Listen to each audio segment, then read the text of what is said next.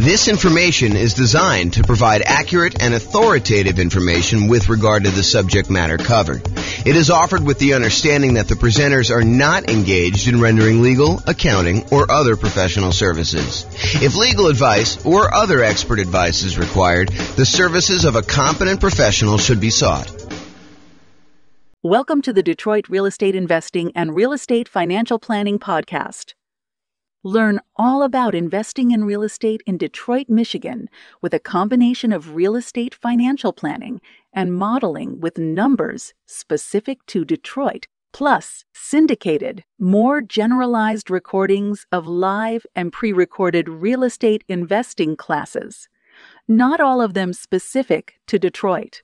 Be sure to stay tuned after the podcast for a message from our sponsors. All right, so quick turn and flipping properties.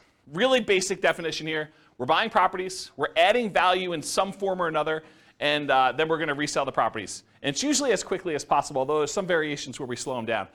So adding value, before I get too far into this, I want to kind of classify this a little bit more. So I think a lot of people are familiar with this idea, buying a property, going in, putting a new roof on or putting new carpet in, updating the kitchen, adding bathrooms, rehabbing the bathrooms, those types of things. But adding value doesn't always have to be that. And I'll even go off on another tangent for a second here. There was a period of time, many years ago now, where I used to cater to fix and flip investors. That was like my niche. I was a real estate broker, and that was my main strategy, is I would cater to real estate investors. And I'll tell you a little bit more of the story, because tonight would be the night to do it. Most real estate brokers, they work this way. They go and they kind of do marketing in order to find clients. The client comes in, they say, hey, listen, I'd like to buy a property that has this kind of characteristics. And then the real estate agent would go try to find those properties, go show them those properties, help them write a contract in that property, and then help shepherd them through being under contract to closing. I was like, fix and flip deals are much harder to find, especially in a hot market. They're a lot trickier to do, and I'm not going to work that way. What I would rather do is I would use skills in order to find properties that are hiding in plain sight and more unusual fix and flip opportunities, or more fix and flip opportunities, or doing marketing in order to find off-market fix and flip opportunities for clients. And so instead of a real estate agent who would go and say, okay, you're going to hire me, we're going to have a buyer's agent agreement, and then I'm going to go help you do this, I said, that's not how I'm going to work, because those guys get paid when they close on a deal. What I said to them is, look, what you're going to do is you're going to write me a check up front. You're going to pay me a retainer. And from the retainer, I'm going to charge you hourly for the work that I do in order to find you fix and flip deals. And I'm going to analyze the MLS for undervalued properties and show you opportunities that you probably didn't know existed. But I'm going to charge you hourly for that. When you eventually do go buy a property, and I don't do this anymore, by the way, but when you go do and finally do buy a property, and you use me to buy the property, whether it's on the market, inside the MLS or outside the MLS, then I will earn a commission on that. And any money that you paid in up to that point, I will credit you back. So it's not like you paid any more. It's not like you paid, $10,000 plus the retainer and hourly. You basically paid the same fee, except because a lot of people say they want to do fix and flips and then they don't close, or there's a lot of work involved in doing fix and flips up front, that sometimes you get to the point where they're like, sorry, I wasted your time, but I'm no longer interested, things have changed or whatever they're doing. I was like, I'm not doing it that way. So I would actually help people do this, and I'd find those strategies that way. And one of the reasons I tell you this is, one of the secret things that I found with properties is a lot of people they look for very distressed properties that need a lot of work, that are smoke damage or water damage, or they got mold, or they got asbestos, or they had meth in them or something like that. There were some other ones that were hiding in plain sight. And the best way I could describe this, as one example, this isn't the only way to do it, but one example of this was grandma's property. So you'd go find a property that was in a 30-year-old neighborhood that was in perfect grandma condition. It was like you walked in and it was like pristine 1980. Everything looked brand new. There was plastic runners on the ground where grandma decided she didn't want to walk on the carpet, so she would do that. She would never use the kitchen. Everything looked exactly perfect. But it was really outdated. And so a lot of times those properties were fix and flip opportunities where you could go in and you could update things that was 1980s grandma into modern day stuff, and there was a big enough spread where you could make those work. And so they were sort of unusual fix and flip opportunities that not everyone was thinking of. And that was one of the examples that we would use. Because I would take, I'm not going to go off on too much tangent, but I would download all the data from the MLS, and then we would actually run analysis on them in order to find properties that had below normal price per square foot, or we would look at what the taxes were and try to find undervalued properties that way. So there are a bunch of different things we were doing that way.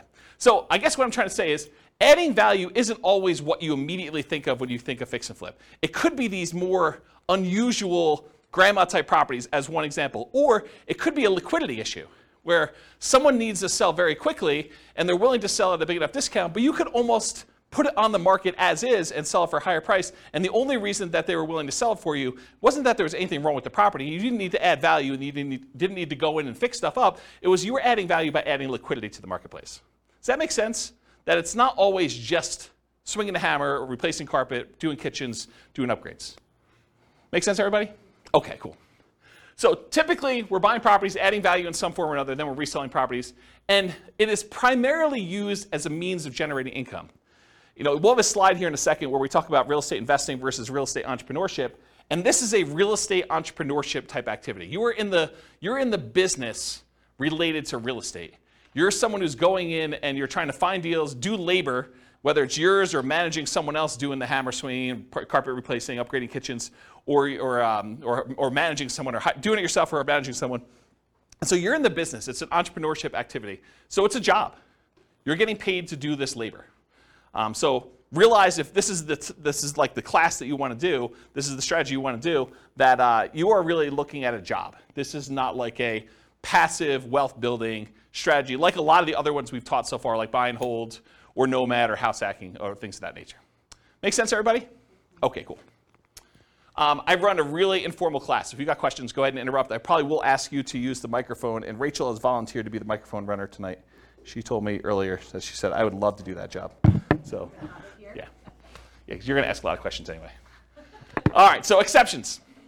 So I'm going to go over what I think is a generalized way of doing fix flip, kind of quick turning properties. But there's all these weird exceptions, and there's no way I could cover every single one of them. So, if you come to me and you say, but what about this, James? Yeah, I'm sure there's some exceptions to that, and feel free to bring them up if you want to.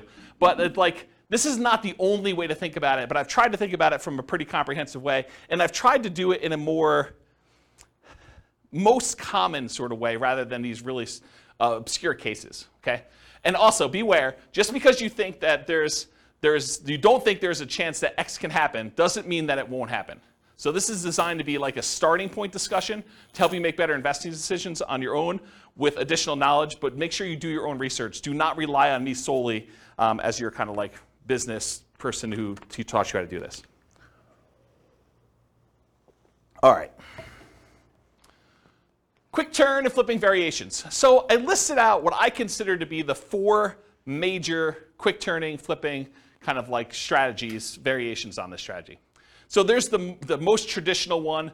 That's buying a property, adding value, and reselling as quickly as possible. A lot of times you'll go in, you'll get a hard money loan, you'll do rehab on the property, you'll upgrade the kitchen, replace flooring, and then you'll immediately put it up to sell with the intention of making a profit from doing all that. But then there's 3 other ones as well. So I classify another one as live-in flips. And live-in flips for me is when you buy a property as an owner-occupant, you move into the property, and you get owner-occupant financing in most cases. So a lot of times you're buying like a property with 5% down, or 3.5% down FHA loan, or 3.5% down FHA 203K loan, which is like the rehab version of the FHA loan that allows you to finance the purchase and also the repairs. Or the conventional version of that, there's a conventional 5% down rehab loan as well. Or you do like a USDA nothing down loan or a VA loan with nothing down, and you buy a property with the intention of, over the next year or so, doing your fix-up on the property with the intention of, after a year, selling it. That's what a live-in flip is to me. You move in the property, do the fix-up while you live in the property, often you're doing work in your spare time. This is like a second job. That's really what it is. After you get done with your regular job, you come home and you start fixing up the property. There's a variation on this, and I call it the 2-year tax advantage live-in flips, or slow flips. So the first live-in flip is like you're doing it at a reasonable time. Technically when you get the loan for an owner-occupant, you agree to live in the property for a year. So it's going to be hard for you to do it faster than a year. And there's an incentive, a tax incentive for you to wait a year. And that if you wait more than a year, you have long-term capital gains on any gain you had on the property. So that's a 15% tax rate usually, unless you're in some weird tax situation, but usually a 15% tax rate for after a year's point for doing the gain on that. But sometimes you'll say, hey, listen, I want to go and buy a property and I want to live in it 2 out of the last 5 years because I don't want to pay any taxes, any capital gain taxes on the sale. And so you buy a property very similar to the regular live and flip, except you move in with the intention of staying there 2 years. And the reason you do that is instead of having to pay that 15% capital gains tax rate after you've lived there for a year, you decide if you wait another year, then I can do it and not pay any tax on the gain at all. Okay, so that's one of the reasons why you do that. And then the final one, it's a variation on the regular flip. So the traditional flip, you're buying a property, usually getting hard money loan or paying cash or something like that, and then you're doing the fix up and then you're reselling it. With the partnership flip, you're going to partner with the seller. So instead of you going and getting hard money loan or some other type of financing, you go to the seller and say, look, Mr. Seller, your house needs some updating and I can get you more than what you would net if you partnered with me and do this. And I will go in here and I will pay for out of my own pocket to have contractors come in and do all the work on the property. And then when we sell it, you'll pay back all the money we paid for the upgrades, we'll pay off your loan and we'll split the profit. And I think we could do better than that. And so the idea behind a partnership flip is instead of you buying the property from the seller, doing the work and selling it, you partner with the seller, you do the work, and then you both sell it and you split the profit in some form or another. So that's what a partnership flip is. Okay? Any questions on the 4 strategies? You guys knew about all those? You have the microphone? Yeah, it should be on. It doesn't project your voice. Just so records. With the partnership flips, how is that price difference determined, the spread between what it would have sold for before and then after? Is it just based on a pre-renovation appraisal? Or how is that price determined? It's completely negotiated between you and the seller. Okay. So you can structure these any way you want. It's whatever you can get a seller to agree with, right? So I don't think a lot of times you're talking about, this is what you would have gotten, although maybe that's part of your presentation. This is what you would have gotten if you hire a real estate agent. It's going to be 6%, and most buyers are going to come in. They're going to want to negotiate the price down, and so you got another 2 or 3% that way, and you got your share closing costs. And so by the time everything's said and done, you're talking at a 13% discount from where you thought you were going to be. And so what I do is we're going to be able to do this. I'm a real estate agent. I can sell the property for us, so we're going to save some money there. I've got contractors and everyone else who could do all this work, and I get discount because I give them a lot of business. And then you go in there and you sell yourself as to why you can go and do it and why you can make them more money than if you did it yourself. So you do whatever the negotiation is for yourself to do that presentation. Does that make sense? Mm-hmm. Okay. Okay, cool. Any other questions on this? Yeah, good, Mike. Thank you. I've been seeing some houses, like say in Kansas City, Yeah. Missouri, and they're really cheap. Yep. Have you done any where you can do not an assumable loan, what do you call it? Subject to loan, Mm-hmm. where you just take over the property and then make an agreement that after you're done fixing the property, you will then pay them. But in the meantime, their mortgage is being covered. Sure. Yeah, you can structure it that way. That's just a variation on the partnership flip, right? You're going to go in there and you're going to say, look, it's not even subject to. I mean, you honestly could do it where you just say, look, I'll pay the amount that your mortgage is. If you want to do this, it doesn't have to be done this way. But you could say, I'll pay the amount that your mortgage is. I'll rent the property from you while we're doing the rehab, or we're partnering on this, and so I'll just cover the holding costs for that. But I don't think you have to, unless it's a person who's in a distressed situation and they would otherwise lose the property. So you don't have to offer that, but it's a way you could do it. It's another tool in the tool Well, it's chest. just less coming down, less money you have to put up front, because you could put that into the rehab, right? I don't think so. I think that if you have the seller pay for the holding costs while you're holding the property, I think that's actually better than you coming up making the monthly payments. Say that again? Yeah, so the seller still owns the property in the partnership flip version, and so they're making the payment. So I think you coming out and volunteering to make the payment, I think that's actually worse for you. Make sense? Yeah. Yeah. All right, any other questions on this? Do you have a question, or are you just holding the mic? Okay. I thought you were grabbing for it like you were going to ask questions. Okay, cool. All right, so is this quick turning flip model, is it more real estate investing where you're taking money, you're investing in something, doing very little work, and expecting to get a return on your investment? Or is this real estate entrepreneurship where you're putting in manual labor with the expectation of making a profit on your labor? What do you think? Is quick flipping, quick turning properties, flipping properties, is that more investing or is that more labor? Labor, absolutely, right? So this is one of the obvious ones where before some of the other ones were like, you're doing a little bit of work, but you're putting money in the deal. This one I think is very clearly on the side of real estate entrepreneurship. So for flipping properties, most folks are typically investing their time and often a little bit of money, so it's mostly an entrepreneurial activity. Okay, so money required. I would love to be able to tell you that you can go flip properties with nothing down, no money out of pocket at all. I think that while that can happen, it's really, really hard to do, okay?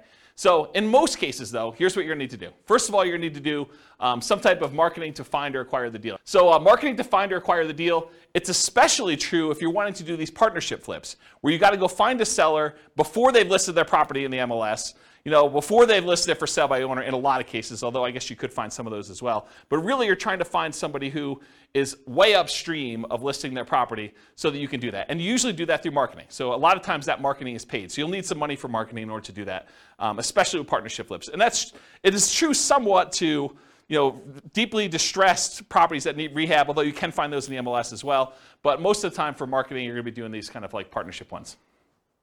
You'll also need money for down payment and closing costs. So when you acquire a property, you're probably going to have some closing costs. Could you go find like a hard money lender who's willing to loan you 100% of the purchase price, and they'll roll your closing costs in, and they'll roll your upfront points in, and they'll have no monthly payment due on the property while you're doing it? Yes, you can if you can get a good enough deal where you're doing that, but I think that would very limit the deals that you could do. You'd have to really only do the creme of the creme, the kind of like top deals where you can get the biggest discount and where you can make that work. And I think if you want to do more deals, you want to do more deal flow, you'll probably need some money for some type of down payments. So in some cases, you might be able to do it with no down payment. For example, you bring in a money partner, or you do a partnership flip, or you find an exceptional deal and using a hard money lender, it doesn't require a down payment. So those are like the dream cases if you're trying to do this with no money. In most cases, though, you will need a down payment. There's a lot of hard money lenders that they're like, hey, look, I want you to have some skin in the game. Or I'm willing to go up to whatever this loan to value is. You're not able to quite get a property at that loan to value, but it's still a profitable deal to do. And so you probably need to have a little bit of money in the deal if you do those. So in a lot of cases, you'll need that down payment. Some hard money lenders may require anywhere between 0 and 20% down. I've not seen any more than 20, but it's possible you could find someone who's more than 20%.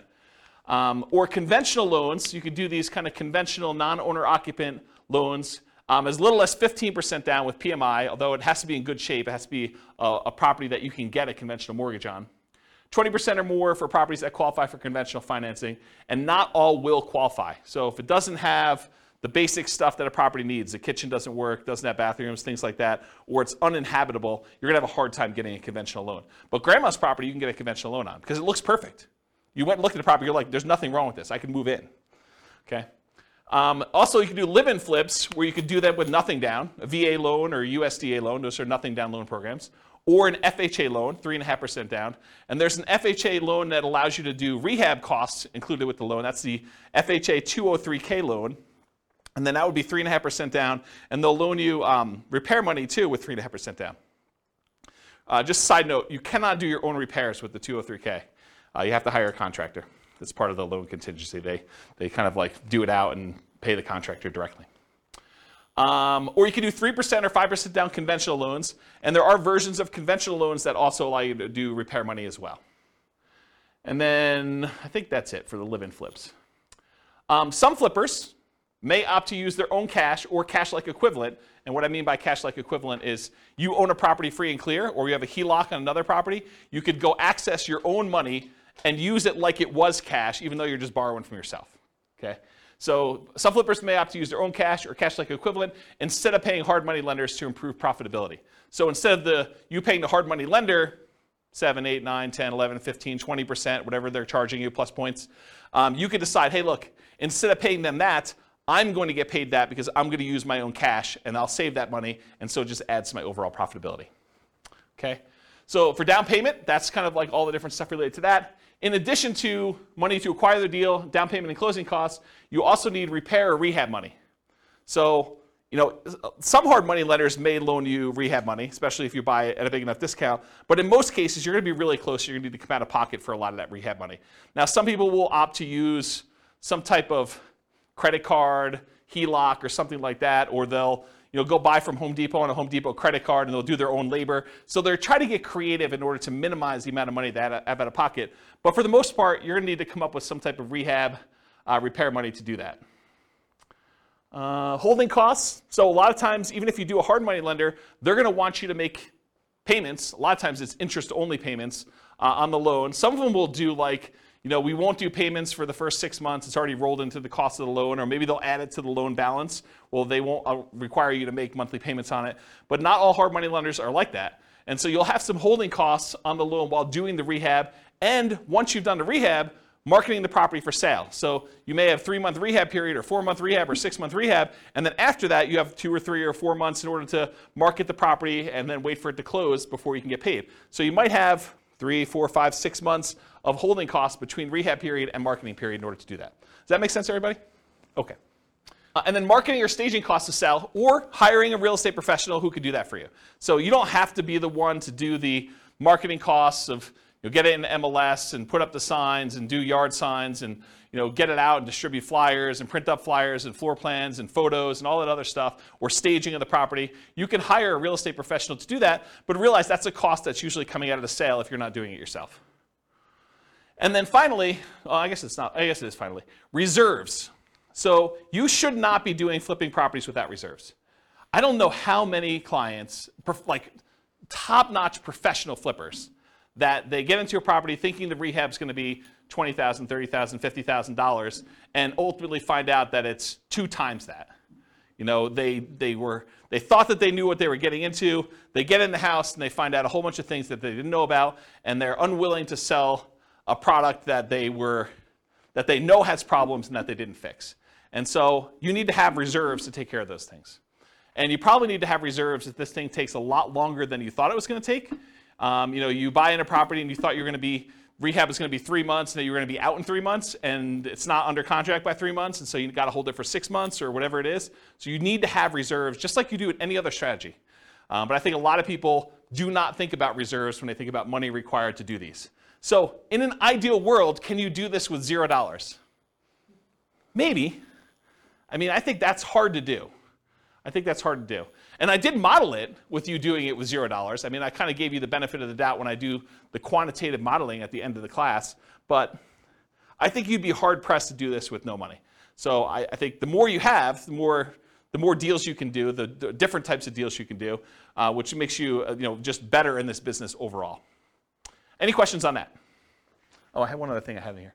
Oh, some people will borrow some of these expenses, like the repairs, rehab, marketing, staging. It is very difficult to borrow down payment. So if you're thinking, okay, I'm going to need 10% down, it's really, really hard to borrow that. I'm not going to go into detail on this, but you could borrow it from yourself in a really twisted, messed up way.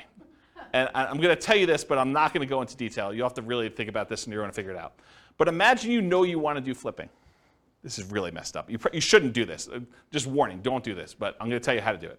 So imagine for a minute, you got 3 months or 6 months before you're going to have to do this flip deal, right? And you know that you don't have the down payment. But you're spending money on groceries and car payment, all the other bills that you normally have. You could, not that I would encourage you to do this, but instead of taking the cash that you would normally use for groceries and doing your car payment or anything else, you could actually charge these regular living expenses on your credit card, roll up a credit card balance while the cash balance in your account is also growing, but the cash thing you could actually use for down payments, where before you could not use the credit card. Now you need to qualify with your debt to income ratio because you got to cover that debt and stuff too. And I'm not going to go into too much detail on this because I think it adds a lot of extra risk if you do it this way. But if you're like desperate, that is one strategy that you probably could do, which as soon as I say it, I regret telling you. But I did tell you don't do it. I did tell you not to do it. But that is a way to kind of get around the thing if you don't have down payment money. Have you done it when you started? What's that? Have you done it when you started? I bought a property on a credit card. So one of my earliest properties that I purchased, they had like this crazy write yourself a cash advance check dealio. And it was like 1.99 for 9 months or something like that. And so I just wrote myself a check for like $58,000 and I bought a property and did rehab on it. And So you could do it that way. I mean, or partner with somebody, right? But, you be the person who finds a deal and runs the deal, and someone else comes in and they sign for the hard money loan and they provide the money, and you kind of build up to it. I mean, I think that's another way to do it, which we'll talk about in a partnership class. All right, any questions on money required? Helpful? Nice, cool. So credit required. So often you're going to use a hard money loan for the initial purchase, not always. And most hard money lenders are going to look at your credit score in some form or another. You'll hear like, you could buy this. You could. The late night TV guys are like, you could do these deals where, we're not going to look at your credit. Hard money lenders, they really care about the property. They're doing a collateral loan on the property where the property is the security for the loan. So it doesn't matter what your credit is. You could have filed bankruptcy or foreclosure, or have a 0 credit score, and you can get these loans.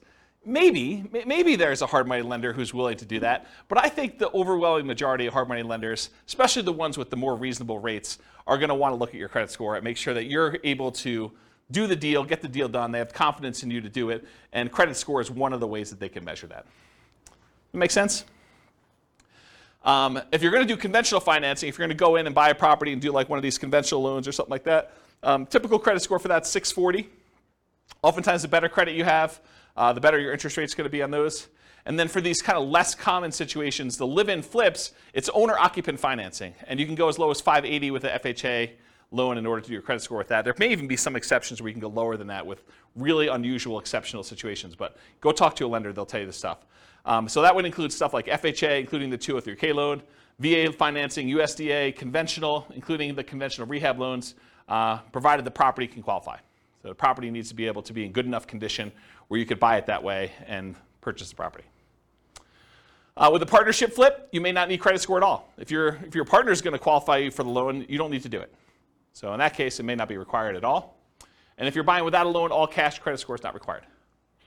And realize, just because I wrote these numbers up here, you can't go to your lender and say, James told me that it was this number. You need to ask them what the qualification is for their loan products at that time, because they may change. Loans are changing right now a lot. In case you didn't hear the news, interest rates rose by 0.75% today. So another big jump today. All right, any questions on credit required? Sweet. Skills required. So the primary skills required for flipping properties are, number one, you got to be able to find deals. Got to be able to find deals. That's a skill that's required. You also got to be able to estimate rehabs or know someone who can. You either got to be able to do it yourself, or you got to be able to get a contractor in there who can estimate the rehabs for you. Got to be able to figure out acquisition financing, hard money lending, private lending, the conventional financing, live-in flip financing, whatever it is that you're using to acquire the property, you need to know about the financing. You need that as a skill. Then you need to either be able to do the rehab yourself, swing a hammer, do the fix-up yourself, or hire people and manage a team to be able to do the rehab. And then you need to be able to sell the property. Those are the primary strategies, the skills required in order to do quick-turn flipping properties. And of course, the skills of rehab can vary depending on whether you're doing it yourself or you're going to hire someone to do it. If you're going to hire someone to do it, you need to be good at management. You need to be able to hire managers, stay on top of them, make sure they get the job done right, know how to pay them, know how to structure all that. And then selling properties may be you hiring someone else to do it or you doing it yourself. So another way, you either need to be managing them or doing it yourself, so different skills. Any questions on skills required?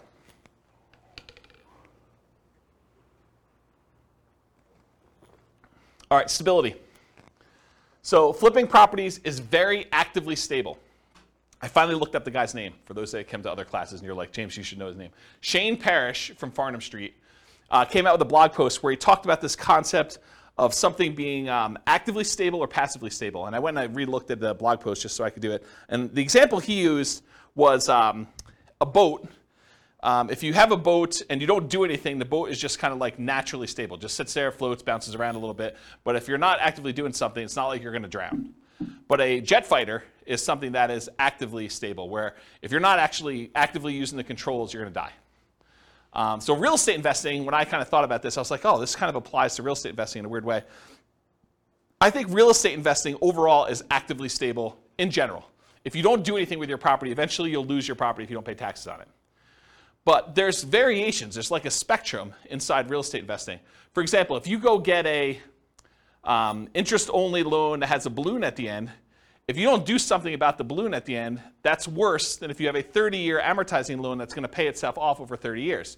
That is less actively stable than a interest-only loan with a balloon.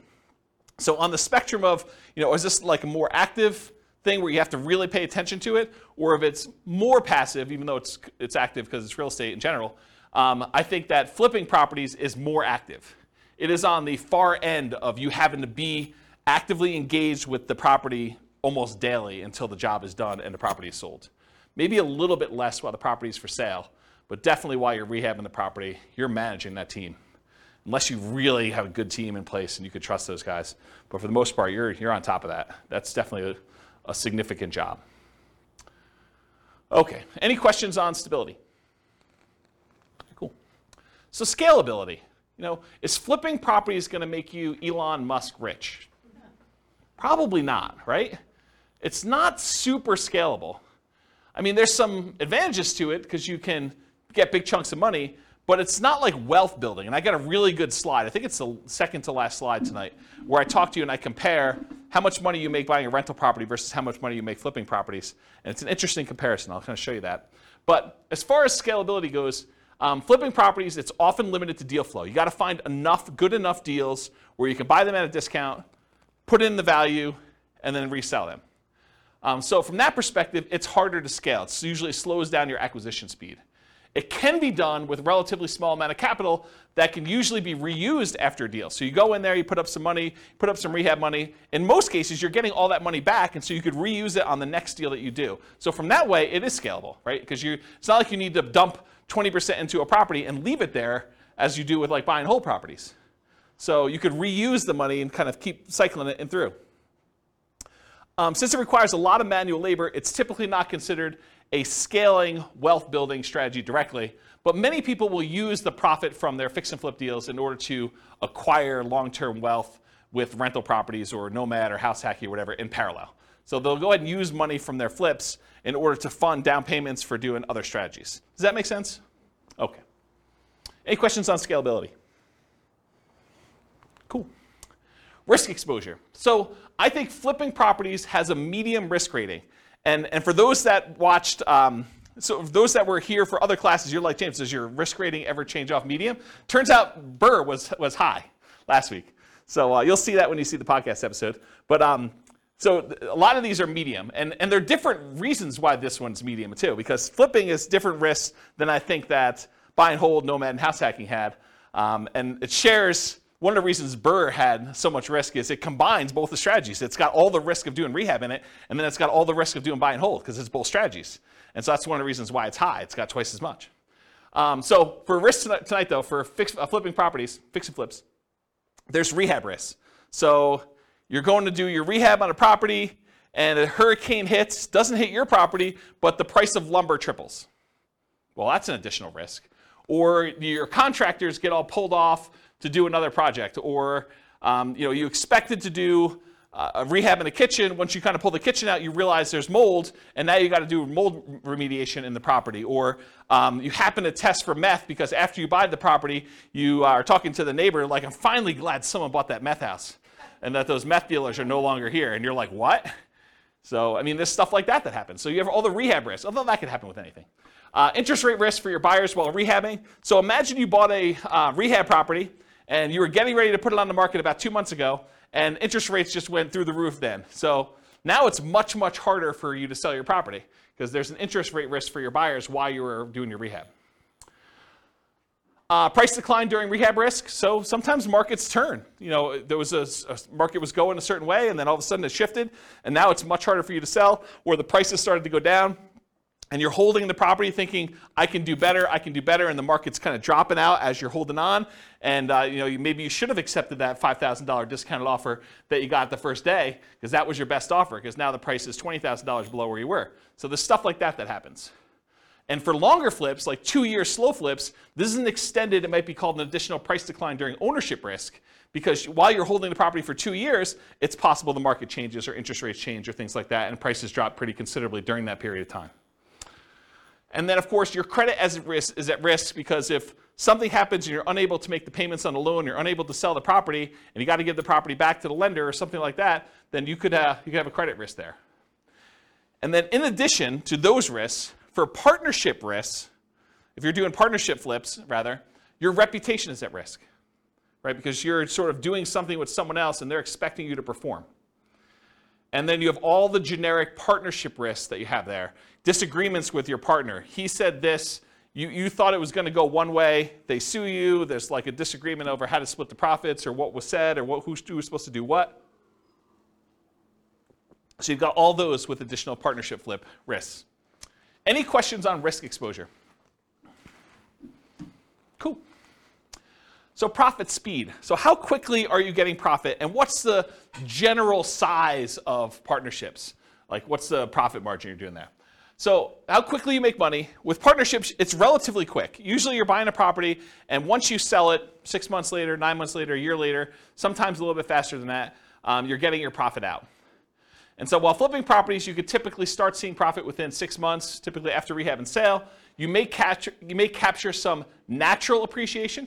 If you're holding the property and the market's going up like it's been going up the last year, 15% a year, whatever it's been going crazy up, you get to capture this sort of natural appreciation while you're holding the property and you're rehabbing. It's going to sell for more than you originally thought because the market's going up while you did this. And I will tell you, some flippers actually will factor that into their offer.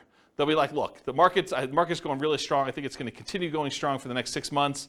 I know this particular seller is going to get offers from a whole bunch of other investor flippers, and I really want this deal because I got to get my guys busy or whatever it is. And so I'm willing to factor in some of that natural appreciation. I'm going to sell it. It's comping out right now at 400. I'm going to pretend it's going to comp out at 420 because I think it's going to go up 20K over the next 6 months that I hold it. So some of them are doing that. I don't know if that's prudent, but I will tell you that that's how some of them think, having worked with a lot of them. So you may capture some natural appreciation, inflation, likely to capture forced appreciation as well. Forced appreciation is the value you add when you do the work that you do to the property or your liquidity or whatever it is you're doing there. So that's like the forced appreciation part of it. So how much do you make? It varies widely, and everyone's got their own metrics. And everyone's expenses and holding costs and costs of money and their overhead and everything else is different. If you're running a really lean ship, maybe you make more profit. If you have a lot of overhead and a lot of stuff going on, or you have really expensive money, maybe you make less. But I think a lot of investors will target $25,000 minimum net profit after everything. And some of them will bump that up to 10% of the sale price of the property as like a way to deal with properties becoming more expensive. So, if you're doing a lower cost property, a lot of them will say 25K minimum, or some will even do less than that, but I think 25 is a very common number you hear. $25,000 profit minimum after all my expenses net of everything. Or if you're doing like a $400,000 property, maybe you say I want 40K.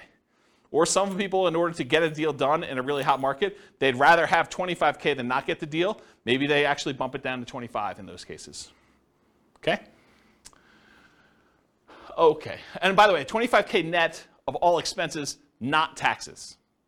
So most people are going to do that number, and they're not going to take into account their tax obligations from that number. So if you're looking at the returns, this is typically the return quadrants we use when we're looking at a property. So you'll get some appreciation, both that natural appreciation while you have the property from inflation, and then also any forced appreciation. You're usually not getting any cash flow. In fact, cash flow is probably going to be negative at your holding costs.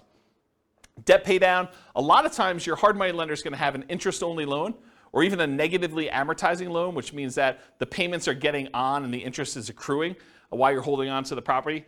So debt pay down is usually going to be either zero or a negative, depending on whether you're just making interest-only payments or that. And then you're not usually getting tax benefits while you're holding the property because you're not usually renting it out. So usually there's nothing there for those. Any questions on profit speed? All right, no questions on profit speed? Profit size? Okay, cool. So finding deals. So you can find these deals in the MLS. You can find these deals from for sale by owners. And there's really two groups of for sale by owners. Those for sale by owners that are currently actively marketing their property, like people that put the for sale by owner sign in their yard, put up their property on websites like Zillow or Craigslist or other things like that.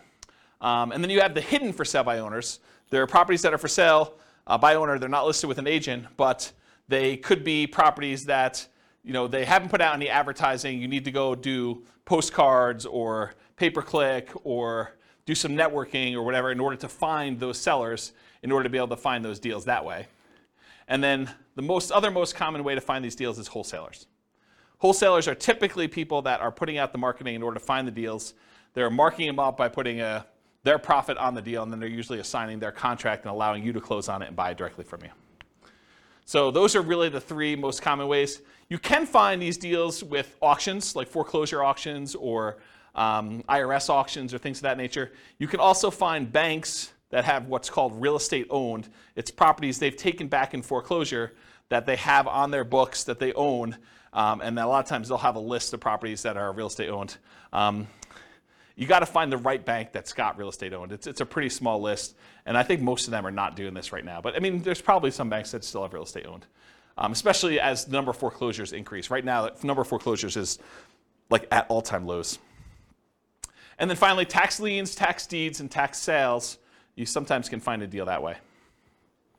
Any questions on finding deals? All right, cool. So searching for fixer-upper deals in the MLS. So I'll just give you a couple hints about how to find these. There's lots of different ways to do it. But one of the ways is to search for these types of terms like handyman special, the word handyman, the word special, the word fixer, the word fix, the word TLC, the words needs work, mold, asbestos, and I would do all the different wrong spellings of asbestos because I know you guys have a hard time spelling it and real estate agents do too. So just do lots of variations on that.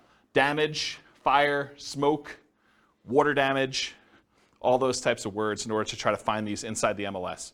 And you're going to come up with a lot of false positives, right? Like you're going to do a search for fire and it's going to say, backyard fire pit. And that's not really what you're looking for, right? You're looking for fire damage or something like that. But you'd rather get the false positive and be able to say, okay, I'm going to pass on this than to miss one that really had fire damage. Or meth. I don't think meth's on there. That's another one. What's that? Will they put that in there? It's a meth house? Sometimes. Yeah, you're supposed to disclose. Yeah, the question was, will they put in there that it's a meth house? Yeah, if they have meth and it has not been remediated, they're supposed to disclose that to you. So yeah, putting it in there definitely could come up with some properties. Quick question, if they don't disclose it, and you purchase it, can you sue them because they didn't disclose it? It's a big deal. Yeah, so I'll say it for the mic. So the question was, if you buy the property and they didn't disclose it to you, can you sue them? You could sue anyone for any reason, right? I mean, so yes, you can sue them. Now you got to go prove that they knew. So good luck with that. If they really did know and it was obvious and there was evidence of it, they tried to have it remediated, or they were the ones that did the meth themselves, and you could prove that somehow. I mean, yes, you could probably do that. So here in Northern Colorado, I'll kind of go off topic here for a minute. Here in Northern Colorado, if somebody has a house that was contaminated with meth, and they do remediate it to the state level, they do not then need to disclose anymore that it once was contaminated with meth. And it says so right in the contract. So just realize that if the property did have meth, it was remediated to the state standards, they no longer need to disclose that it had meth at one point, which I'm not sure I personally would like to live in a house, even if it was remediated, that had meth at one point. Okay. I'll add one more thing to this. It's not on the slide, but so I was reminded of this when I was telling you the story at the beginning of the class, which I didn't really intend to tell you, but I guess I did anyway. So one of the other things we would do is I looked at all the different ways. One of the things that I did, where do I start the story? One of the things I did to try to find fix and flip deals is I went through and I looked at, I don't know, whatever it was, 20 years of MLS data. And I looked for pairs of transactions. So somewhere where a property was purchased in the MLS, and within 6 months later, that property was sold again. And so then I would go find, okay, this was a pair of transactions for the exact same address. And so I'd find that pair, and then I would have what I refer to as the fix and flip, the pre-fix and flip house, and then the post-fix and flip house. And I could do a whole bunch of data analysis on that. I can go look at, what's the spread, like how long were the properties listed for, how long they stayed on the market, what the typical discount was when they made an offer on the first one, what the typical premium or discount was when they resold the property, how long it took to resell. So I can look at a whole bunch of data. But one of the things I wanted to do, now that I had these fix and flip pairs, I wanted to go look at all the initial transactions and try to find out ways that I might be able to identify those that were not obvious. And one of the things that came out of this, it wasn't the only thing, but it was a pretty strongly correlated thing, and that was the ratio of the list price of the house, what they were trying to sell it for, and what the taxes were on the property. Because taxes are a proxy for value. So taxes sort of represent what the assessor believes, based on how they run their own comps, what the property is worth. So if you look in a neighborhood and you can see, this has taxes of $2,000 and the property's worth $400. This one has taxes of, $2,200 and it's worth, $440 or whatever it is. If you find discrepancies, properties where the ratio of taxes to purchase price, and you could do it either way, one divided by the other, and you could do either one you want to do, just measure it the right way.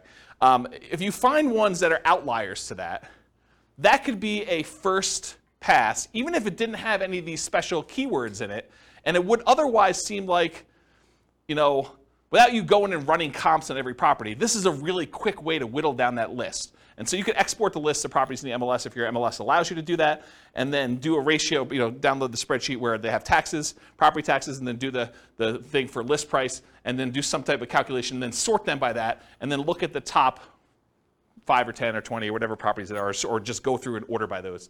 And that was actually a relatively good way, having looked at data for a whole bunch of these pairs of fix and flip properties, for you to go identify properties that might possibly be undervalued in some way or another. Or you could also find properties where the taxes were abnormally low because there was some type of homestead exemption or senior exemption or something like that. And so you find some of those too. But some of those are also grandma's properties, right? Like the homestead exemption where it's been kept pristine for 30 years, that is another way to kind of identify grandma. So I'm not sure that's the worst way to look for. Any questions on that not intended to be covered topic? Sweet. You guys got a whole bunch of bonuses. So market conditions. Oh, wait, question. Oh, dumb question. Well, I don't know about those. I didn't say there were no dumb questions. I didn't say you could ask dumb questions. Go ahead. So I know I know how to look up property tax information on homes, but Sure. Can you look up if it's homestead or senior discount? Is that listed on? I don't know. I've never looked it up that way. Okay, because I sort them by the ratio of taxes, and that's how I look at them. Okay. And I wrote software to do it. I wasn't even doing it manually. No, I understand that. I was just like, can you actually figure out that's why it's lower or not? That was one of the things I was trying to. No, I don't. Maybe you can call that in the assessor and see what they say. Yeah, I don't know. I never looked that up. They don't have to pay that much. Yeah. Yeah. All right, cool. Any other questions? All right, so market conditions. So where does this strategy shine? Like, what's the best market to do fix and flips in? So it's got to be a market where you can buy properties that need work at a discount. All right, if you're thinking you could do it in our current market, well, our current market 6 months ago, that's really hard to do. It's hard to buy any property without paying a premium over asking price and find a property that needs work. Can you still do it? Probably. There's exceptions to every rule, as I said, but it's much harder to do that. If you want to do any type of volume or scale, it's tricky to do. There are other markets that are much easier to find distressed properties that you could do fix and flip with. The other warning I'll add about this is, sometimes the reason you can get very distressed properties at a big discount is because it'd be really, really hard to sell them, even if they were fixed up. So I think you want to find properties that you could both buy them at a discount and that you see ones that have been fixed up that are actually selling in that neighborhood and at a decent price. You got to look at the comps of what you could sell for in order to make sure you can determine those. All right, so ideal market conditions where you can buy properties that need work at a discount, value add opportunities in some form, and then markets with strong demand. You definitely need some demand in order to do it. It's not enough to buy it at a discount. You also need to be able to sell it in a reasonable time for a reasonable price. It is challenging in low buyer demand markets. It's also challenging in very high buyer demand markets where it's hard to get a discount on anything. Any questions on that? Very cool. Accessibility or availability of deals. These can be hard deals to find. Not as hard as BRRRR properties. BRRRR properties are harder to find than fix up. Why? Anyone know? Because BRRRR properties, you need to both find a property that would qualify as a fixer-upper, but then it also has to be an amazing rental after you buy it and do the refi. So those are even harder to find. Fixer-uppers, you could buy properties that wouldn't be good rentals and sell those. So they can be hard to find, although slightly easier than Burr, I told you that. Watch out for strong availability. Might mean that it can be harder to sell in a reasonable time. And some markets are much easier than others. Harder, but you might be able to invest in remote markets to find these deals. So you can do fix and flip remotely. It is harder to do. I've done some, and it requires different skills. You really need to have a good team in place on the other end to do it, or be willing to travel, or both. But you can do it. So if your market, if you're like, I can't do these in my market, first of all, I would test that assumption and see if it's just you and find out if other people are doing it. And then if other people are doing it, then you got to figure out like how to change your strategy to do that. But if you're really, it's very, very difficult, there's hardly anyone doing it here in your market, then you should go perhaps, and you really want to do this strategy, which maybe you pick a different strategy altogether. But you could go do it in another market that this is a more reasonable strategy to do. Any questions on this? All right, cool. So we're using retirement accounts. Can you typically utilize flipping properties with self-directed retirement accounts? Yes, you can. It is harder to do because it limits the work you can typically do on it. It is easier if you almost have like you and another flipper almost offer each other to do the loans for itself at like some type of swap rate or something like that, where you loan them money for their flip deals and they loan you money for your flip deals from your IRAs. Might be an easier way to kind of do that. It may also change the type of financing that you use. So might be harder for you to do certain types of loans by doing it that way. And I think I covered all that. Any questions on financing? Yeah, I want to give the mic to Nick in the back. Thank you. But if you were able to do them through there, theoretically, wouldn't you not have to pay any tax? Depends on... Or deferred? Yeah, it depends on your structure of your retirement account. I'd have to think it through. This is not my area of expertise. But yeah, I think you would have... Yeah, if you did it inside the account and all the money had to go back into the account, I think that goes into whatever the status that money already had. So if you're going to pay tax when you pull it out, it would be taxed at that point. If it was tax-free when you pull it out like a Roth, then I think it would be like that too. There's some other weird rules too, like if you're financing stuff within there, if you're using this for down payments, there's a whole bunch of additional rules, and like I don't understand this stuff that well, but like UBITs and things like that I'm just not familiar with. So you'll need to get some professional guidance on that one. It's harder to do, much harder to do than doing it with someone else's IRA. You can use someone else's IRA real easy. Okay. Yeah. Any questions? Cool. So quantitative analysis. Now we're going to get into numbers, just right on time. So flipping properties is a job. I want to point that out at the very beginning because financially, this thing shows up like extra income in our modeling, right? You're not like, we're not modeling you're buying a house and you're getting the debt pay down over that thing. So a lot of times they're interest-only loans, and you're not going to have like appreciation happen while you're holding the property for 6 months because you're already kind of baking that in there. So it really just shows up as like lumpy income.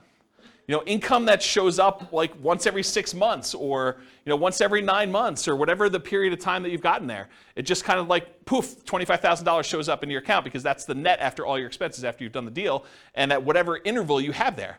So that's how we model it, right? Because it's lumpy income. It's periodic, sometimes irregularly periodic, but you could do it as kind of periodic chunks, lumps of income. Okay. So the other thing that's hard is when we compare flipping properties to all the other strategies we've covered so far, like buy and hold or nomad or house hacking, it's already an unfair comparison because in one case, you're working a regular 40-hour-a-week job. Maybe you're kind of like leasing a property once every year or something like that to do the work. But with this, you've got like second job hours. So I'm kind of comparing one where you're not doing second job hours and you've got all this leisure time, and this other one where you're working a second job completely in order to do this, right? And so it's automatically an unfair advantage to kind of compare them, and you'll see why. So I could take like one model of this thing and really spend 2 hours just going through all the different risk profiles and how this varies and what your income looks like and your kind of cash flow looks like and all this other stuff, like just based on like one strategy. So tonight I'm just going to focus on financial independence, how long it takes you to achieve financial independence, using the strategy, but I could easily just go in and dig into all these other variations and how this really works and mechanics of it, which I just don't have time to. Eventually, they may be their own class. For this particular strategy, because it's not my primary thing, like this is not my, I don't know if you guys can tell, but this isn't my normal topic to teach, right? Like fix and flip. I do have a lot of experience, especially helping clients. I don't do a lot of fix and flips myself. I've done a few. But this is like, I used to cater to this. This was my niche for clients doing it. And I did this for several years doing it this way. But I don't know. This isn't my normal class topic that I teach. It's sort of like a secondary topic. So I don't know. Maybe I will teach more. Maybe I won't. It is naive to generalize these results. Don't think that you truly deeply understand all the nuance from just this class, right? You can't go out and claim that you're a guru and expert and start teaching this based on the stuff you learned in this one class, okay? All right, so modeling flip income. So this is a specific issue that deals with the real estate financial planner, and I just want to bring it up to your attention. It probably doesn't come into play in this class, but it will come into play if you copy this scenario into your own account and you start playing with it. So the issue is specific to the real estate financial planner software. You could model flipping income in one of two ways. The one way you could do it is you could say, I got lumpy income, I get a lump sum of $25,000, maybe it's adjusted up for inflation, every 6 months. And if you did that, the way that we calculate debt to income is I calculate debt to income month to month. So I look at the income you had in that month and the debts you had in that month, and I tell you what your debt to income was in that particular month. I don't look back a year and say, your average income was this, and like your average debt was this at those different periods, and then calculate your debt to income that way. And one of the reasons why we don't do that is because some people will actually get a job and they'll just gotten a raise in a job, and if they have their income for that 2 months, they should be able to qualify. They shouldn't have to look back on an average, and so it would mess up the math for those situations. So you could either do this lumpy income, which means the month you got that extra $25,000, your debt to income looks amazing because you got $25,000 of extra income. It drops your debt to income way down, and so it could look like you qualified to buy houses really easily that month. If we decide and we don't do it that way, we say, okay, look, you're making $25,000 every 5 months, let's say. I could just say you're making an extra $5,000 a month. And if you do that, the challenge with doing it that way is you don't really earn that $25,000 until after the 5th month, and then you have $25,000 all come in, but maybe you needed a certain amount of down payment, and that happened at month 3, really before you technically had the money coming in. So it's this really weird catch-22 where if I model it one way, it introduces one problem. If I model it another way, it introduces another problem. So you really do need to think about what you're doing if you're structuring these and making it work. And that's what this says. Any questions on that? All right, cool. So we're going to try to find out someone doing flipping, how long it takes them to achieve financial independence, and we're going to compare it to a lot of the other classes we've done, like buy and hold and house hacking and nomad and BRRRR and those types of things, and we're going to compare that. So in order to do that, I think it's fair for me to define for you what financial independence is mathematically. So financial independence is when you have enough income coming in from your investments to support your lifestyle. So in this case, for the example we're going to do tonight, they need $5,000 a month in order to support their lifestyle. And $5,000 a month gets adjusted up with inflation. So it's $5,000 when they begin, but 10 years from now, it's whatever that is, $8,000, $9,000. So what are the investments, and how do we calculate those to see if they meet that $5,000 per month income coming in? Well, there's 3 different major sources of money coming in that we count. The first one is any passive income they have. And passive income consists of Social Security, any pensions, or any annuity income they have. So those are the 3 forms of passive income. In addition to that, besides passive income, the second thing is any cash flow they have from rentals. This is net of all their expenses. So it's you take the gross rents and any other income they have coming from the property, like maybe laundry service or something like that, and then you subtract out vacancy, property taxes, property insurance, maintenance, property management, mortgage payments. Did I miss any? Like all of the expenses on the property get subtracted out from it. The net that they have left over after all expenses is their positive cash flow, their net cash flow. And that counts toward their achieving financial independence. So that would count toward that $5,000 in this particular example. And then the third source is any money that they have invested in stocks or bonds or something like that, it does not include their equity in their property. Their equity in their property is something completely different. You don't count this in number 3. Equity kind of indirectly contributes to their cash flow. Because if you have a property that's free and clear, then it cash flows a little bit better. But the third one is any money they have invested in stocks or bonds or anything like that times whatever their safe withdrawal rate is. In this case, we're using 4%, but 4% of the amount they have invested in stocks, for example, divided by 12 because it's monthly, that would count toward their $5,000 a month income. So passive income from Social Security, pensions, annuities, any positive cash flow net of all expenses from rental properties, and then in addition to that, 4%, their safe withdrawal rate times whatever money they have invested in other assets, not real estate equity. Okay? So when all of those combined add up to be $5,000 a month adjusted for inflation, that is when we define that they have achieved financial independence. They're able to live off their passive income of some sort. Make sense? Their investment income.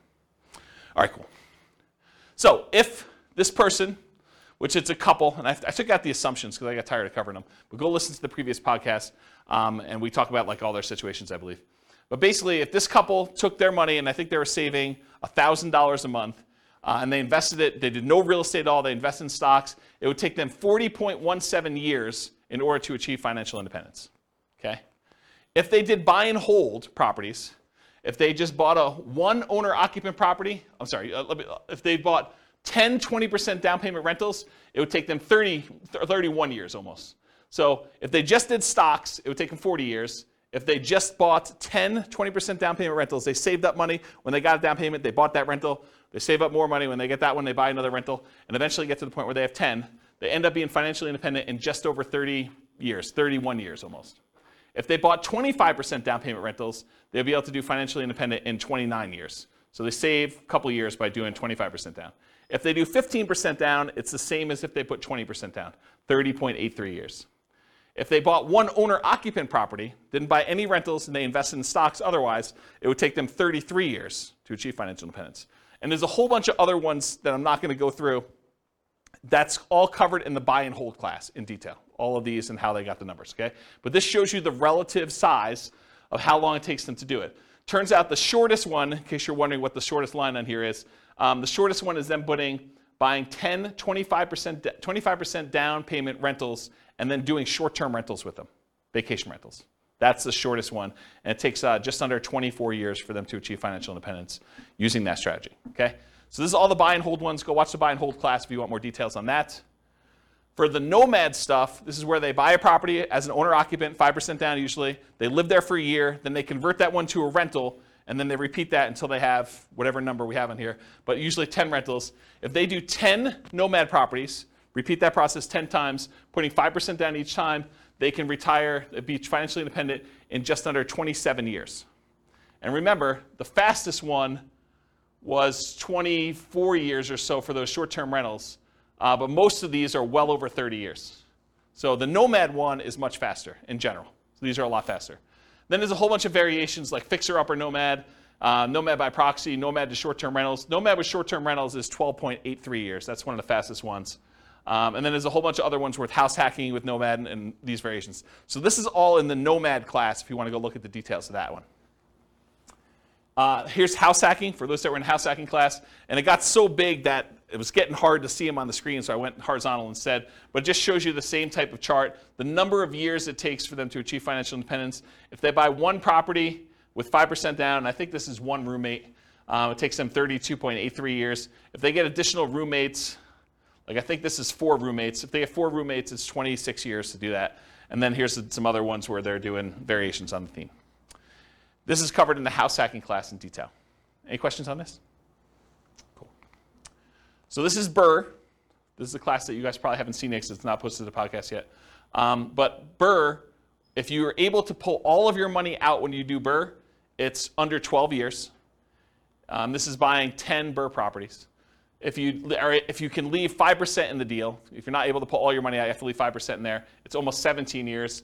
And if you are able to do BRRRR, but you have to leave 10% in the deal, then it's just under 22 years for you to do BRRRR. Okay? And then here is the summary of all those so far, not going into the fix and flips. So I'll leave this up here for a second. I know you guys have a hard time seeing it. But just visually looking at it, these are some nomad strategies. They're all pretty low. BRRRR is really low comparatively. The nomad with house hacking is really low. And then this is just more house hacking over here, and this is buy and hold. You could see relative sizes, though, that really the winners tend to be nomad, BRRRR, house hacking type stuff. Okay, all pretty good? Any questions on that? All right, let's talk about some flipping properties. So in my assumptions, which is wrong, I believe this is not correct, you did not have to come up with any money out of pocket. And the way I justified this in my own mind is, you either had the money, because in this case they're saving money in the stock market for a lot of stuff, and you use that temporarily because you're getting it back, or you were able to do enough work to find a good enough deal where you could do this with no money, or you partnered or something like that. So you didn't have to come up with money for down payment, holding costs, repair money, etc. So I think this is not the most conservative way to model this. This is the way I would say this. But I think it's fair. It's because you're getting the money back. It's not like you lose use of that money. I've also assumed you're earning $25,000 net after all expenses. Anyone have a problem with my $25,000 number? Anyone think that's ridiculously low or ridiculously high? Anybody? Okay. You guys using any different numbers? Do you guys do flips? You're using 25K for your number? More? After taxes, probably, yeah. Okay. Yeah, more, but More. then it gives us a buffer. Gives you a buffer. Yeah. And you'll a lot of times see 25. Yeah, okay. So basically it's 25. And so the amount adjusts up with inflation over time, so that 25K 10 years from now is more than 25K. And then paid taxes at ordinary income tax rates, because you're doing it in less than a year. So because you're actually buying a property, doing a rehab to it, and selling it within 6 months, you pay that money at ordinary income tax rates. So I figured out what their income would be based on how many they did in the profit of that particular flip and their income that they had, and I adjusted the number so that their income taxes were now higher on their paychecks, and the income tax was also higher on the fix and flip income as well. So I tried to make that adjustment for you so that it's a more accurate way to do modeling of taxes. Taxes increase as they earn more from flips. And then any money that they had extra left over is invested in stocks at 8%. They didn't do rentals in this particular case. So here's what the numbers look like if they do flips. So if they do a $25,000 fix and flip every 6 months, and they didn't buy any rentals, they just basically put the money in the stock market, it takes them 18.83 years to achieve financial independence. So this is somebody who's flipping properties. They've got a totally second job to whatever they're currently doing. And the first job, they're saving $1,000 a month from that. And it takes them almost 19 years in order to be financially independent doing it that way. And the equivalent from before, I thought, was it 40 years? It was about 40 years for someone just doing stocks without doing the flips. But this is like having a second job that's bringing in an extra $50,000 a year. And they were making $72,000 a year from their job to begin with, total, combined between the two of them. Okay, so if they did 30K flips every 6 months, that would be about a year and a half faster, 17.25 years. So you increase your profit a little bit, it speeds it up. If they're doing a $35,000 flip every 6 months, that's 16.08 years. If you happen to do $40,000 flips every 6 months, that's 14.83. If you do $45,000 flips, it's 13.67. And if you're able to do $50,000 flips every 6 months, that's an extra $100,000 a year in flip income. It's basically working a second job in order to do 2 flips like that each year. That's 12.83 years in order to do financial independence. Any questions on this? You assume they do the work, or the mic? part of the cost? Where's the mic? It doesn't necessarily have to be a full-time. What was the question then? Oh, it wasn't a question. I mean, when you say it's a full-time second job, you Yeah. assume then that they're doing all the work. No, I think that even finding the deals, managing their contractors, and overseeing the sale of the property is an extra job. Whether that's a 10-hour-a-week job or a 20-hour-a-week job, I think part of it is Yeah, where they are in the process. It's not necessarily a 40-hour-a-week second job or something. I think can be. I think it depends. I definitely have had clients that this was their job, like they were doing this, and they were, I don't know, going and previewing homes to make sure that they had the comps right, and there's all that stuff that you don't think of that takes time up. Eventually, I think you get to the point where you're good enough and you've seen enough things where you do that. But early on, it's much more in labor. I think you get skills over time where you don't have to, where you could do less. But especially you have teams in place and all the stuff you buy from Home Depot or Lowe's or whatever you're doing, you get some economies of scale and expertise practice. All right.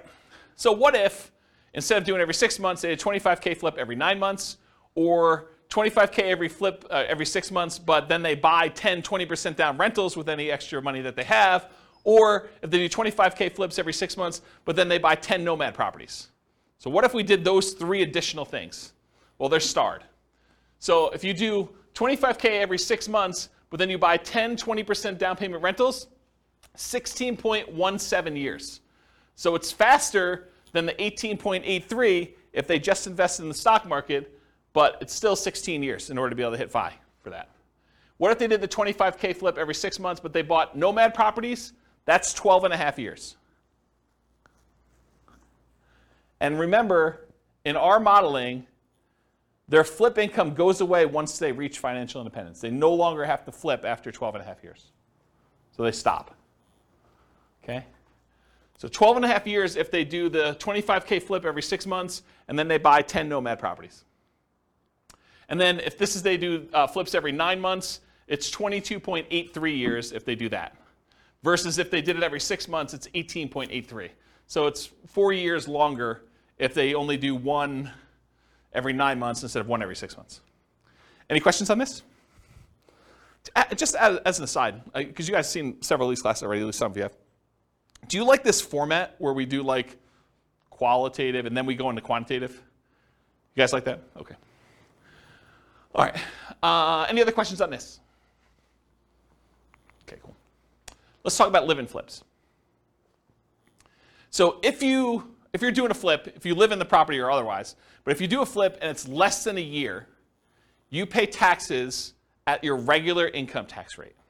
So if you're flipping a property and you make a profit on it, whatever profit you made on that deal after all your expenses, then that gets taxed at your ordinary income tax rate. And I'm not a tax guy, so go verify this with your CPA. But this is my understanding. If you do the flip for a year, or if you live there for a year and you do the flip, then you're paying 15% capital gains, long-term capital gains tax rates. And there are some exceptions where if you have an income below a certain threshold, I think, maybe even there's one for above, though I don't think so. But I know there's one where if you earn below a certain number, then I think your long-term capital gains rate is actually 0, if I'm not mistaken. But it's a really low income. But otherwise, if it's over a year, in most cases, it's going to be a 15% long-term capital gains rate tax rate. So you could save you a little bit of money on taxes if you wait over a year when you're doing your flips. Although I'm not sure that's incentive enough for you to do shorter ones, and I'll show you that here in a second. If you hold the property for 2 years and you live in the property, this is if you live in a property for 2 out of the last 5 years, then up to certain limits, and there are limits on this. You can't do this with like $5 million properties or $5 million gains. I guess it's not the price of the property, it's the gain amount. But if you live in a property for 2 out of the last 5 years, then you do not have to pay anything on your capital gains on the property. So any profit you made on that property, up to some limits, and they're pretty high limits. I think it's like $500,000 for a single person. Does anyone know what the number is? I think it's $500,000 for a single person. I think if you're married, it's even more than that. But that's the amount of gain you get for 2 out of the last 5 years. And then you don't pay any capital gains tax at all on that. So this kind of came up recently for me. I had a client who was, he was working for a builder. He was like the head super for a custom home builder. And his builder owner, the owner of the company, did this strategy where he would buy a house, he'd build a house for himself, build it at a big discount. He'd move in, he'd live there for 2 years, and then he would sell it and he would get to capture this gain by living there for 2 out of the last 5 years, and he'd be able to walk away with a big lump sum of money by doing this. And he would repeat the process. And he was trying to explain to this super that, hey, listen, if you want to have us build a house together, you could buy this house, move in, live there, get a discount, because you're helping to build it, and so you'd be able to buy it at this big discount. And then you'd be able to have this new construction house, and after living there 2 years, you do this. And so he was talking to me about whether or not he should do this 2-year live-in flip or do like a Nomad strategy where you buy a property instead of maybe even buying the one at a discount, where you buy a property that would make a good rental and then you convert that to a rental. And so we were trying to figure out the math of what's better for him to do. And I ran some just back of the napkin math before I even wrote this new code for teaching this class. And the back of the napkin math, I was like, I think you would be better if you could get the discount that you were talking about getting on these new construction properties where you're building with your boss. I think it actually works out better if you flip the property every year rather than waiting for 2 years.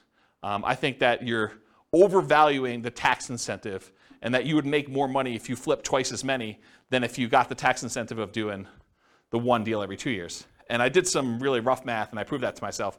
I'll show you tonight, it's more subtle. There are certain cases where it is true and certain cases where it's not. And I think there's some nuance to it, which I haven't really dug into. It's probably, although I'm probably not going to teach that class, but there probably is a class that one could teach on that topic alone, just going 2 hours on that nuance, but to be determined. So really what I want to tell you about this was, for live-in fixed assumptions, this whole taxation thing about regular income tax rate versus 15% capital gains tax versus no capital gains tax if you live there 2 of the last 5 years is one of the things we're going to test here. There's no depreciation recapture. So when you own a rental property and you sell it and you got to depreciate the property over a period of time, the amount that you depreciated gets taxed when you sell. Unless you do a 1031 exchange, and then you just defer that tax until a later point. But you pay a depreciation recapture tax. In this case, they're not rental properties because you're living in them. Unless you happen to have roommates while you're living in them, then you would have some depreciation recapture. But in this case, we're assuming you're living in it, you're not renting it out, and so there's no depreciation recapture tax at all. So there's nothing to do there. And then on the sale, I did 3 different versions of sale too. I said you're going to sell it for sale by owner, and you're not going to pay any real estate commissions whatsoever. You're going to sell it directly, and you're going to keep all the money yourself. So that's one version.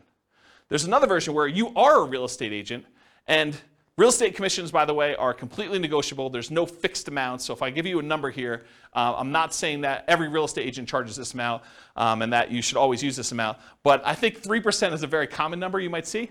And so I use 3%. So if you are a real estate agent, a lot of times you'll pay the buyer's agent who brings you a buyer 3% commission on the sale. And so I'll do some examples where 3% you are the real estate agent or broker.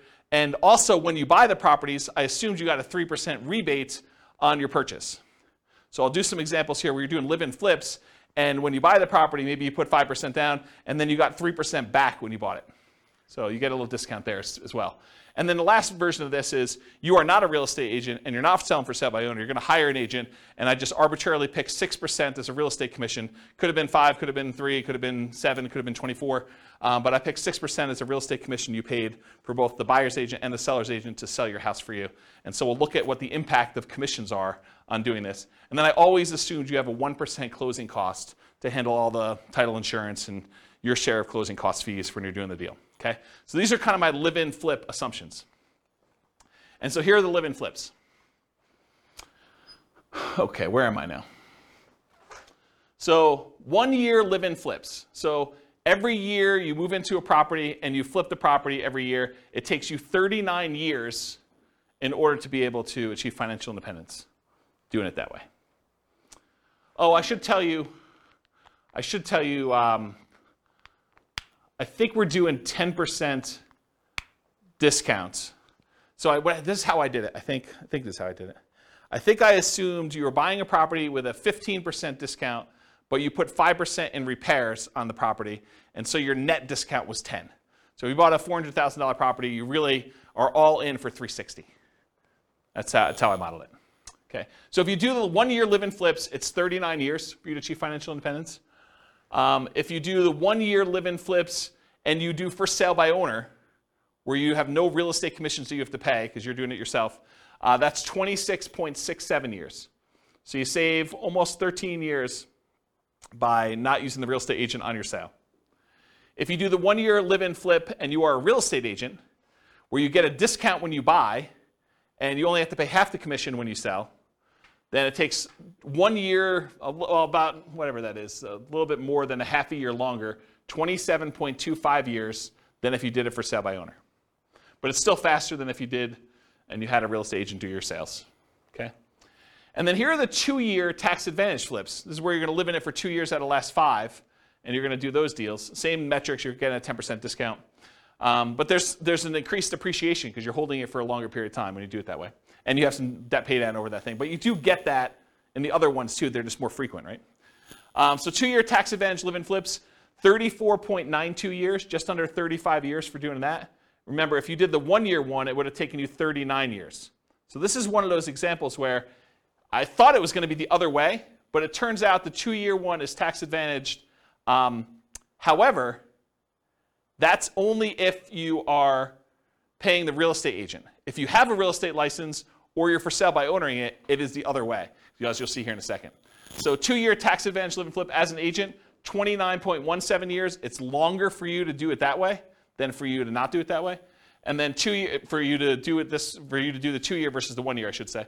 And then the 2 year tax advantage live-in flips where you do for sale by owner, exact same time, 29.17 years, which is longer. The 2 year flips, either as an agent or when you're doing for sale by owner, take longer than doing 1 year flips where you are also for sale by owner or an agent. If that makes sense. Okay? Any questions on this?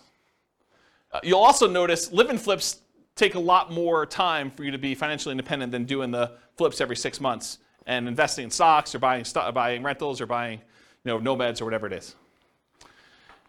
And because I can, this is all of them on the same chart. And the flips are in this middle section because it's alphabetical. So like somewhere between here and here are the flips. So you can get an idea of relative size of how long it takes. Some of the like flipping ones are pretty aggressive, but remember, they're getting jobs. This is like a extra job for you to go do this if you're doing these flips and whatever. So it's like almost an unfair comparison time-wise. I don't remember where I was, but it was somewhere in this ballpark. And you can see some of the faster ones are these nomads and nomad with house hacking, and house hacking ones are kind of like the faster ones. Buy and hold, a little bit slower. And then regular house hacking ones over here a little bit longer. Any questions on all of them? Not going to go into detail, but you can look at the chart at your leisure. Any questions? All right. This is the penultimate slide, second to last slide. And pause for dramatic effect. Take a drink, too. While you're drinking, it would be funny if you could add a bar. It would.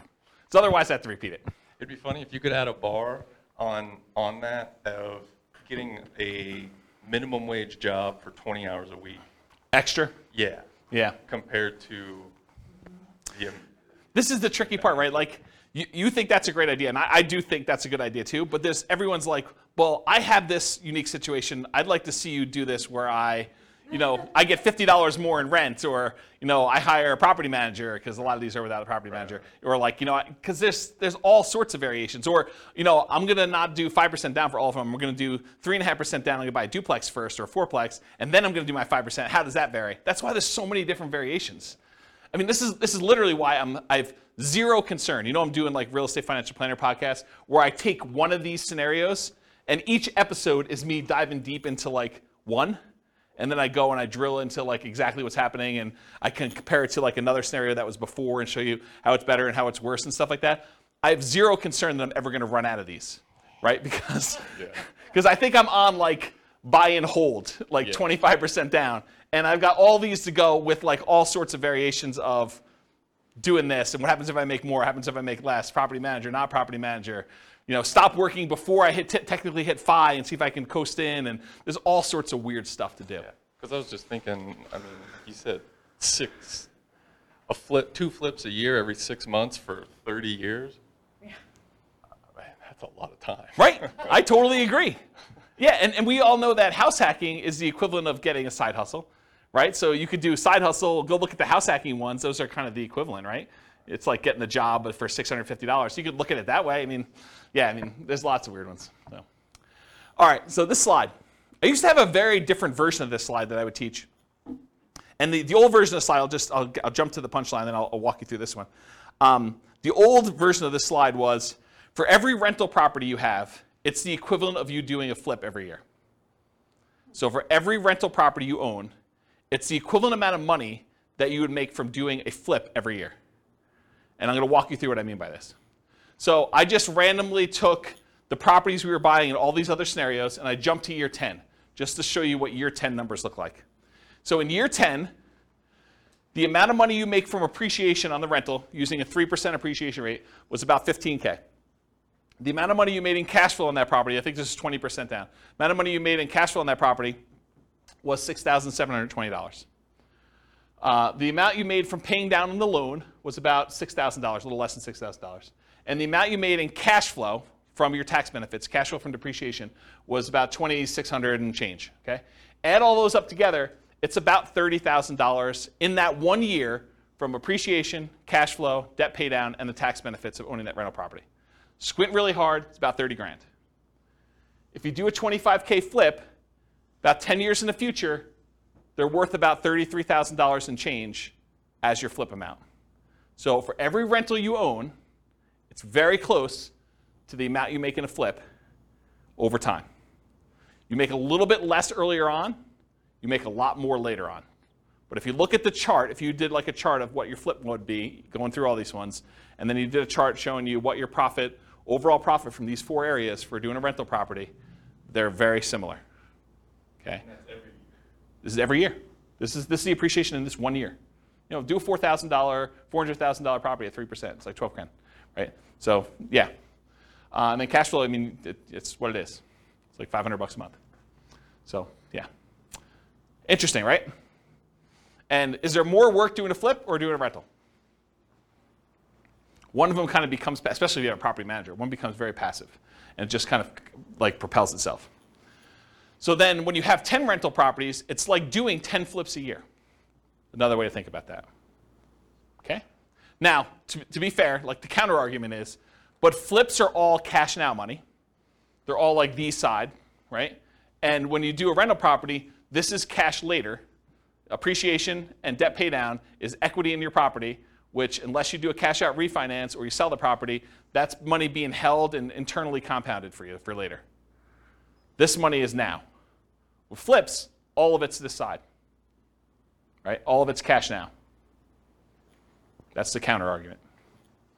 But in some cases, you want to have, you know, tax optimized returns later, because you're not paying taxes on the appreciation except for property taxes, and you're not paying taxes on debt pay down except whatever you had to pay for the income you earned that paid for this, right? So this is tax deferred in a lot of ways, where all the income you have coming in from the flips is money you have to pay taxes on that year, unless you're doing something weird, like the 2-year deferred flip or something. Any questions on this puppy? Oh, you have, all right, so conclusions. So I went through some numbers tonight, but assumptions matter a lot.